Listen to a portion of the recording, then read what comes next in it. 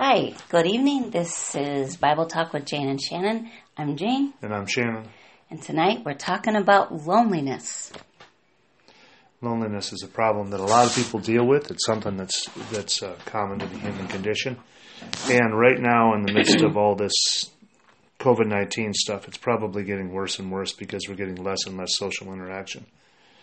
We've spoken about it before because of We have? social media and stuff like that. We talked about how that separates people from physical contact, but that's choice. And now, and some people, it's not necessarily a choice, but now definitely it's a separation from other people is kind of being mandated.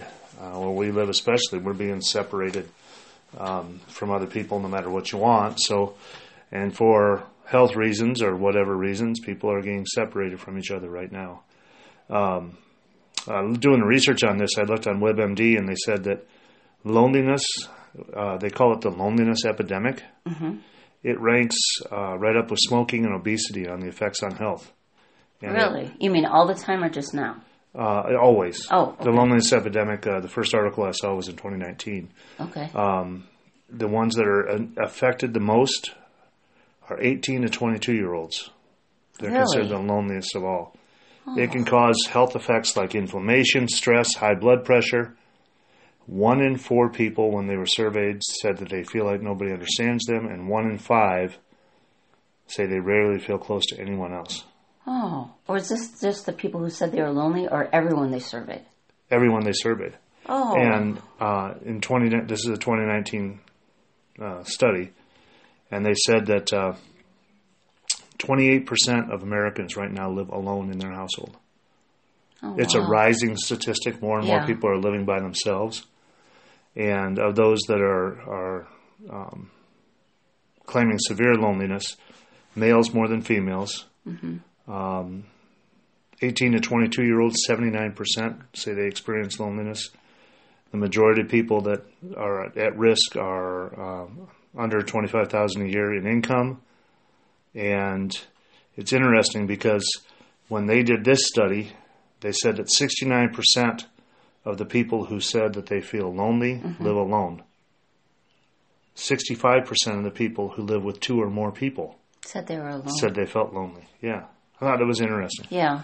Well, I will say, the Bible does speak about loneliness.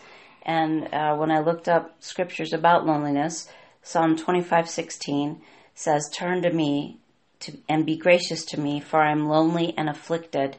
And I read that and I realized Psalms is the book. It's right in the middle of the Bible. It's like the heart of the Bible, because it's just full of emotions. All the emotions are in Psalms, and how loneliness is a common condition to all. Yes. Everyone feels lonely at times. Though sadly, some people feel lonely a lot more than others. And it's really interesting because that is the first emotion that God spoke about. Really? It is not good for man to be alone. You're right. Right away, God realized we are not meant to be islands. God said it is not good for man to be alone. You know, today I was making cookies and I was thinking of this and I thought, the only human beings that have never experienced loneliness will be the ones who never come out of the womb, who are miscarried or aborted, because they have always been with their mother. And I think even when I remember our little grandson being born last September, I think when the baby first comes out, that's got to be a shock because it's a total new environment. And I don't know if the brand new baby feels loneliness, but maybe things are happening too much. He probably just feels shock is what he feels. But I think the only ones who don't feel loneliness are those ones who have not left their mom's womb. Well, there is, that separation anxiety of some sort, the VA says that the VA did a study on the risk factor, loneliness as a risk factor for suicide, and said that connections between loneliness and suicidal behavior in the general population was first observed in 2001. I thought that was interesting. Yeah. It wasn't until recently we started looking at this. Why? Were we I don't know. Embarrassed by suicide? It's interesting. Yeah. Okay, go ahead. I'm sorry. In addition to suicide, loneliness and social isolation, a closely related but distinct construct, have been linked to high blood pressure, cognitive decline, depression, and premature death. Some researchers identify social isolation as arguably the strongest and most reliable predictor of suicidal ideation. In other words, suicide attempts. Yeah. And that's a sad thing. And it goes on to talk about how loneliness and social isolation can be even more important risk factors than hopelessness, anxiety, perceived burdensomeness, that kind of stuff where you would think veterans dealing with PTSD and all that kind of stuff, what would be the most important? The highest risk factor is loneliness and social isolation. That part, when you said in the very beginning how a quarter of the people felt like no one understood them, I think we need to, everyone experiences loneliness. I think the devil and flesh, it separates us from other people thinking we're the only ones who feel a certain way. And that makes it worse. Because, especially someone's home, they see the TV, they see all these people laughing. People are always laughing in commercials, like everyone's having a good time and no one can experience what I'm experiencing. And I think when we feel like no one else understands, that makes it even lonelier. I think it does, and I think that social isolation can lead to negative self-worth feelings, and then that leads to that feeling of loneliness again. I saw something interesting. It said that the opposite of loneliness is not popularity. What is it? The opposite of loneliness is intimacy. Oh, that makes sense. Because you can be lonely in a crowd. Yes. The opposite of loneliness is actually being intimate with someone, having someone you can share your heart with, that you can listen to, that you can speak to, that you can talk to. And that's an interesting that's true. Concept in and of itself. And we know that God says we are never alone. But even Jesus experienced loneliness. Yeah. That's one of my points. Jesus experienced it. So loneliness, this might sound silly to some, but loneliness is not a sin. Sometimes we think, especially as believers, that we shouldn't feel lonely because we know God is with us. But God never condemns someone who feels lonely. In fact, besides saying about that, is that Psalm 68, 6a says, God makes a home for the lonely. So God never condemns someone to feel lonely. Even though we know God is with us, we still can feel lonely. And God says, I'm your home. Come home to me. That intimacy that you talked, it doesn't have to be with a person. Especially we can be intimate with God. And that's how there's always a place to go when we're lonely. I mean, Jesus. Right. And God says he'll never leave us alone. And Romans 8, 38 and 39 says, For I am convinced that neither death nor life, neither angels nor demons, neither the present nor the future, nor any powers, neither height nor depth, nor anything else in all creation will be able to separate us from the love of God that is in Christ Jesus our Lord. God will never leave you alone. And you know what? You don't have to believe in him. He's still there. Right. You don't have to have professed faith. God is still there. He's waiting for you to acknowledge that he's there, but he is always there. Psalm 23, even though I walk through the valley of the shadow of death, I'll fear no evil, for you are with me. Yeah. No matter what happens, God is with us. And that sense of loneliness that we get, that is because of this, and I'm not trying to minimize loneliness at all, but because of this, if you look at it from that standpoint, loneliness is an intentional state of being. Because you're not acknowledging someone who's right there with you. God wants to be intimate with you. It is intentional, but I don't... No. Sometimes people don't know how to be emotionally intimate. Right. They're like crippled emotionally, and right. They don't know how to. But God takes all the cripples and the broken. Yeah. God seeks the broken. He seeks the lost. So if you are in a situation like that, just turn to God because he's waiting for you. It's also interesting. I found a National Institute of Health published a study from Road Hill and Ellison, And what they did is they looked at individuals, especially older individuals. This is in the Journal of Gerontology.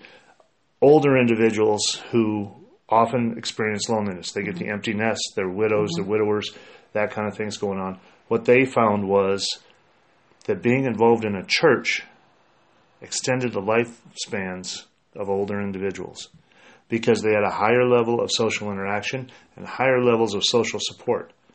So for older Americans, having that connection, that common thread, that connection really helped. And I see that in our own church because one of the blessings of being in a church is that we have multi-generations there. Right. We do not have our grandson with us right now. Right. But when I go to church, I get to run around and play and hug other people's grandchildren. Mm-hmm. I get to spend time with older people. I can't be near my mother because she's 12 hours away, but I can be with people that remind me of my mom. Mm-hmm. That all of society can be encapsulated within the church. So that relationship also, that common relationship with God, that reaffirmation of our relationship with God, and the reaffirmation of the social support of being with the people of God. Not only is that something that we anecdotally say, boy, that's a good thing, we also can look at scientific studies that are saying the same thing. Interestingly, talk about how the church has different generations. If you think of other civic organizations or other things people are part of, there aren't multi-generations usually in other things. Usually oftentimes it's gender separated. And age separated. And it's age separated. There's something special about having the multi-generation. I love the guys. When I was in the American Legion in Blount, I really was proud of that. I really enjoyed those people. I was the youngest one. Mm-hmm. We had a World War II vet there. Mm-hmm. But I was the youngest one. There was no one younger. And they were always talking about we need to try and find young guys. But the majority of the men in there with me were either Vietnam or Korean War vets. Right. And that was almost an isolationist thing too, because not only were they all males in that particular group, didn't have to be, but they were. But because of their age, they were going to slowly pass on. Mm-hmm. And they were dropping off in numbers, and it was a fear that the Legion Club there itself would disappear because of basically aging out. And there is a loneliness to that too. Mm-hmm. The people you sit around and share war stories with, whatever, as they leave, it gets harder. Yeah. Well, I have another verse, and I had this thought when I looked up. I started researching loneliness. I just went back to the back of my Bible to the concordance, and there were just a few verses actually with lonely in it. Mm-hmm. And one of them was a reference, and it doesn't have loneliness in it, but it has brokenheartedness or broken heart. Psalm 147:3 says, He heals the brokenhearted and binds up their wounds. And I think actually after I got that reference, loneliness is a type of brokenheartedness. And so we can seek God for healing. Loneliness is a type of inner wound, emotional wound. Mm-hmm. And it's, God will heal us of that. But I mean, I don't know. It's according to BetterHelp.com by a John Janig. I know I said that wrong. He says loneliness is a complicated emotion, difficult to express in words as it comprises so many other emotions. The triggers for loneliness are equally diverse and complicated. Loneliness hurts. Obviously, we know that, but it's still. And you said that thing about Jesus was lonely, and one verse came up about that. Behold, the hour is coming. Indeed, it has come when you will be scattered. He's talking about his disciples. They'll all leave him, and you'll leave me alone. Yet I am not alone, for the Father's with me. That was John 16:32. So Jesus even felt that brokenness, that brokenheartedness of being rejected and abandoned, and the feeling and the fear of that because he knew it was coming. Yeah. The ultimate account of Jesus' loneliness was when he was dying. Yeah, on the cross. On the cross. And he said, my God, why have you forsaken me? Because that was the first time he felt disconnected. Yeah. And Mark 15:37-38 says, with a loud cry, Jesus breathed his last. The curtain of the temple was torn in two from top to bottom. Now, the significance of the curtain, of course, when we go into the context of this, the curtain of the temple of the Holy of Holies within the temple in Jerusalem separated the compartment where the Levitical priest would go in one priest at a time, once a year, and go in and actually be in what was known as the presence of God.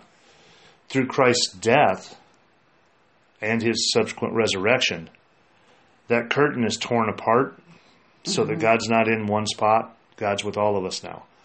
So when you're lonely and you're worried about those things, and those things are happening, if you go to God, if you return to the source, as Jesus did after he died, he returned to God. Right. Then you will be able to conquer that, because loneliness is a powerful thing. Our emotions are very, very powerful. They take a great toll on us physically. Our emotions will take tolls on your relationships, on your work life, everything, on your lifespan. Your emotions can be overwhelming. And if you have no way of sharing that, no intimacy with anyone to release those emotions, that can be really, really hard on you. Yeah, so sad. But God is just waiting for us to turn to him. And I find a lot of peace personally. I would recommend this to anyone. When I get into the Word, when I get into Scripture, I find peace. No matter what state of mind I'm in, when I'm done, I come out of there with a state of peace. I focus on something other than myself, and I focus on the love of God, which is, when you get into the Scripture over and over and over again, that is the message you get. It's that God loves us, and you get that feeling of being loved. You may not have gotten that from other people. You may not have gotten that from other people your entire life. You may have never had anyone say that you were sufficient, but to God, you are sufficient. You don't have to change for him. You don't have to look better for him. You don't have to act differently. He just wants you. And that is an amazing concept. And when we witness to people and we explain that to them, that no, you don't have to be better first. Oh, I'm not a religious person. I'm not talking about religion. I'm talking about relationship. God wants an intimate relationship with you. He wants that intimacy. And he doesn't put any limitations on that, which rarely will you ever have a relationship with another human being that will not have to put some limitations on it. God doesn't. Right, because we have limits. But I don't know why I'm sharing this, but I just remember when I was in the Army, this was before I knew you, I was stationed up at Fort Drum in upstate New York, and I remember driving, this was before cell phones, and that was really, we still had cars then. I was driving by myself in my blue car, and I don't remember where I was driving. I just remember I was so lonely, and I remember thinking, if I go off the road right now, no one in the world knows where I'm at right now. And but God knew, and I was a believer, but I just felt so lonely, and it does hurt. It really hurts. But I found a really good article online. It was from Focus on the Family. And it was written back, I think it was 2007. And the article's called "Loneliness Can Be a Gift from God." Or no. That was my point. But the article's called "The Gift of Loneliness," and by a woman named Shanna Shute. And I want to just share a little bit from this article because it's really good. And I do want to, if you're listening to this and you're lonely, you're feeling that really pain of loneliness, I'm not trying to discount it because we know it hurts. Boy, does it hurt. But you can find peace in God. Okay, and Ms. Shute writes, instead of running from loneliness, allow God to use it to draw you closer to Him.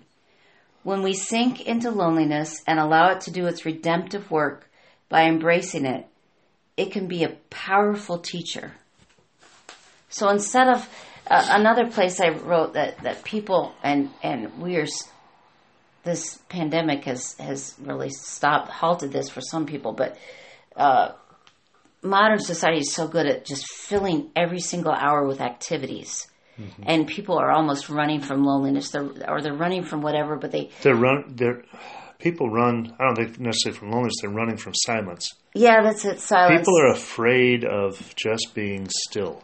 Yeah, and they're running from, I don't know, so they don't have to think. I'm not sure, but they're not comfortable, I guess, with silence. So they fill their hours with activities, and they might be really good activities. I mean, they might be helping people all the time, whatever, but this thing that says, embrace this, it can be a powerful teacher.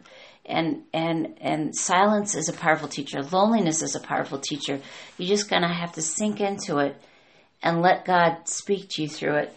And can I read these? These are all from the same article by this Ms. Shute. But be prepared in case I jump in. Yeah, okay. Yeah, go ahead. Okay.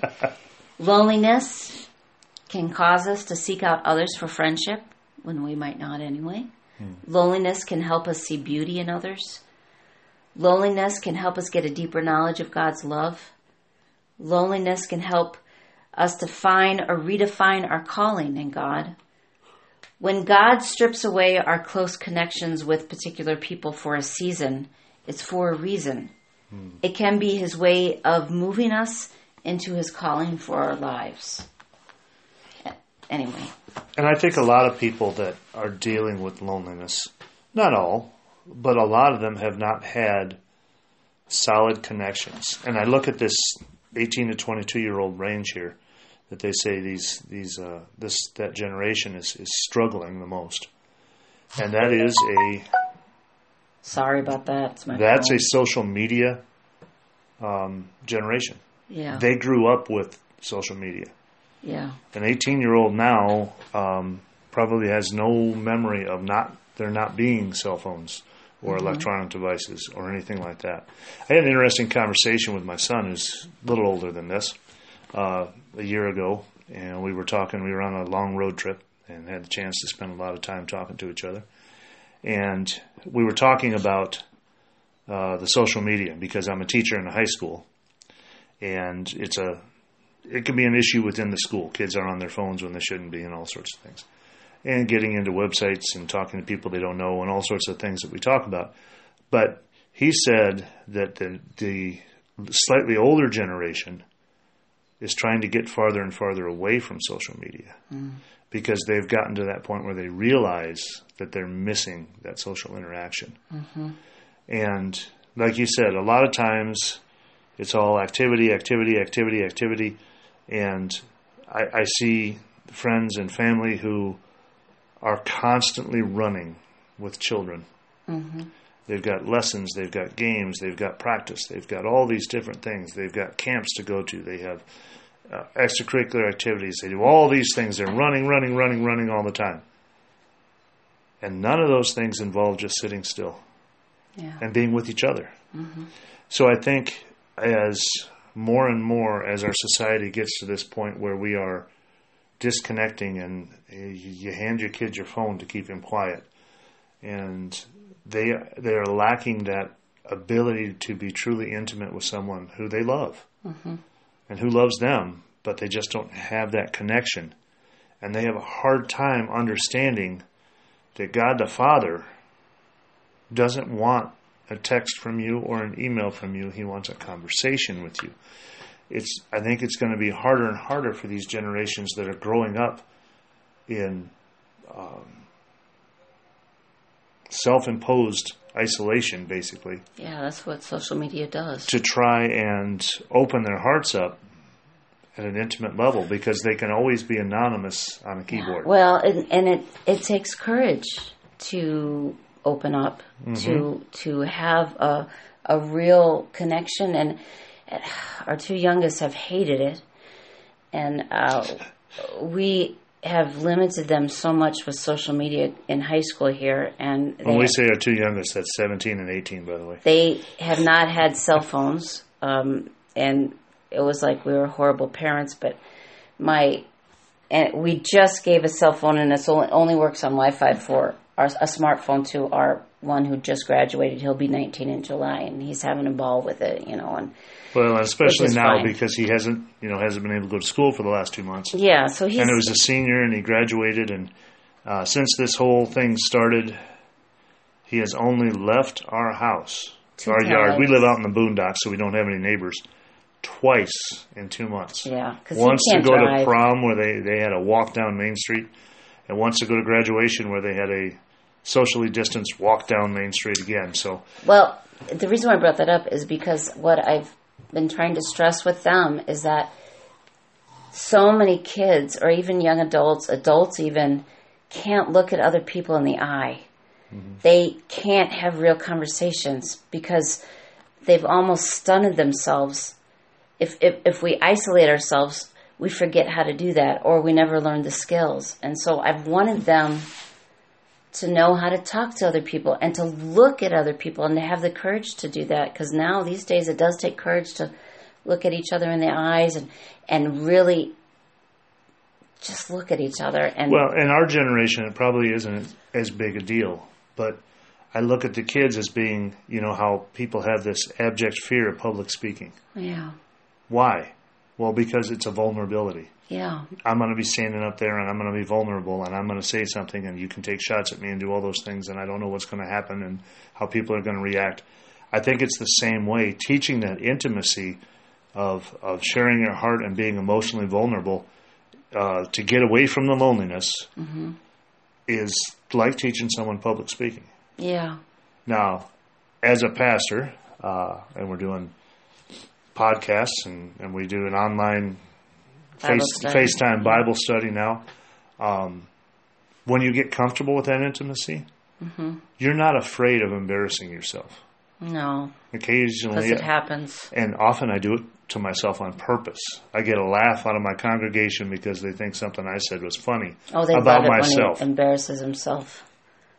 But when you get to the point where you can trust people, when you can trust yourself to be embarrassed in front of someone or to share mm-hmm. something with someone that is silly or that makes you cringe inside, but you can share it with someone, that's a freeing experience. Yeah, it is. That is a very liberating experience for someone to go through. And if you do it, it helps other people do it. Right. To be vulnerable and honest. And I think we need that, and that can help combat loneliness. I mean, if you're listening to this and you're lonely, tell somebody. I mean, look them in the eye and go, I'm really lonely, or whatever. But try to reach out to somebody because, start with God. I mean, and maybe He'll lead you to someone else because I bet there's someone else who's lonely. And yeah, it is so easy for us to overlook those things. But if you stop and you think about the person that you admire the most, the one with the social skills that you say, boy, I wish I was like that person. Mm-hmm. I wish I was able to do that. I have people that I look at and think, man, I wish I could remember names the way they do. Some people can memorize names. We've got a para at our school who knows the name of every single child in the school. That's amazing. And she stands right outside the lunchroom every morning when they're coming out of breakfast, from kindergarten all the way through high school. They got to walk past where she is, and she calls them all by name as they come out, great. Which is just an amazing talent that I've never had. But God is seeking the lost. He is seeking the lonely. He's seeking the broken. Psalm 68, 5 and 6 actually use the word lonely. Okay. A father to the fatherless, a defender of widows is God in His holy dwelling. God sets the lonely in families. Mm-hmm. He leads out the prisoners with singing, but the rebellious live in a sun-scorched land. He sets the lonely in families, and He leads the prisoners out singing. Mm-hmm. That's good. God adopts us as children into His family, and now you have a Father that loves you and wants to be intimate with you. Doesn't matter what your earthly father was like. No. None of that matters. But what does matter is that God loves you, and that's what He wants. Yeah. Boy, we could talk about this forever, but I guess we're done. So. Well, all I would, just to wrap it up, to tie a knot in it, I would encourage you to reach out. How about a bow? Not a knot. No, bows go in hair. Oh, okay. Sorry. Okay, go back to the knots. Knots are nautical. Okay. Knots are manly. I'll go with knots. We don't tie bows in our ties unless you're a bow tie guy, but you tie a knot in bow ties are cool. Knots. We're going with knots. Yeah, bow ties are cool. Yeah, we're Doctor Who fans. But just to end this, to put this all into an ending here, if you are feeling lonely, there are so many people that love you. There are so many people out there right now that you don't even know that love you. Mm-hmm. Jesus said the second greatest commandment after loving the Father is to love each other. And if there's a true follower of Christ, they love you. And it does not matter whether you know them or not. Reach out. You can reach out to me. You can reach out to Jane. You could reach out to anybody. If you go to a house of worship and say, hey, I'm lonely, I need help, someone is there waiting for you. Mm-hmm. You don't have to be lonely. You don't have to be alone. There was a study done during World War I. It's a bunch of psychologists, typical, they used the military as guinea pigs. And one of the situations that they had was dealing with what they, at that time, they called shell shock. We call it PTSD right now. And what they did is they took men that had seen extremely heavy combat, horrific things in World War I, trench warfare, horrific things. And they put them into two separate groups. They pulled them off and they did a study. And one group they pulled back and put them into hospital beds and put them into their way off the line so that they couldn't hear anything or see anything that reminded them of it and gave them time to heal. The other group, they kept together as a group, and they put them together with other people with similar experiences. And they didn't have to go very far off the front line. And the ones that healed the fastest, and the ones that were able to go back and be actively participating as soldiers again, the ones that could actually get past traumatic events in their lives were the ones that were with others. Yeah. Mm-hmm. God said it is not good for man to be alone. You're not meant to be alone. You are meant to be with others, and you are meant to be with Him. So reach out. You don't have to suffer this alone. You don't have to be alone. Hey, thanks for listening. God bless. Bye.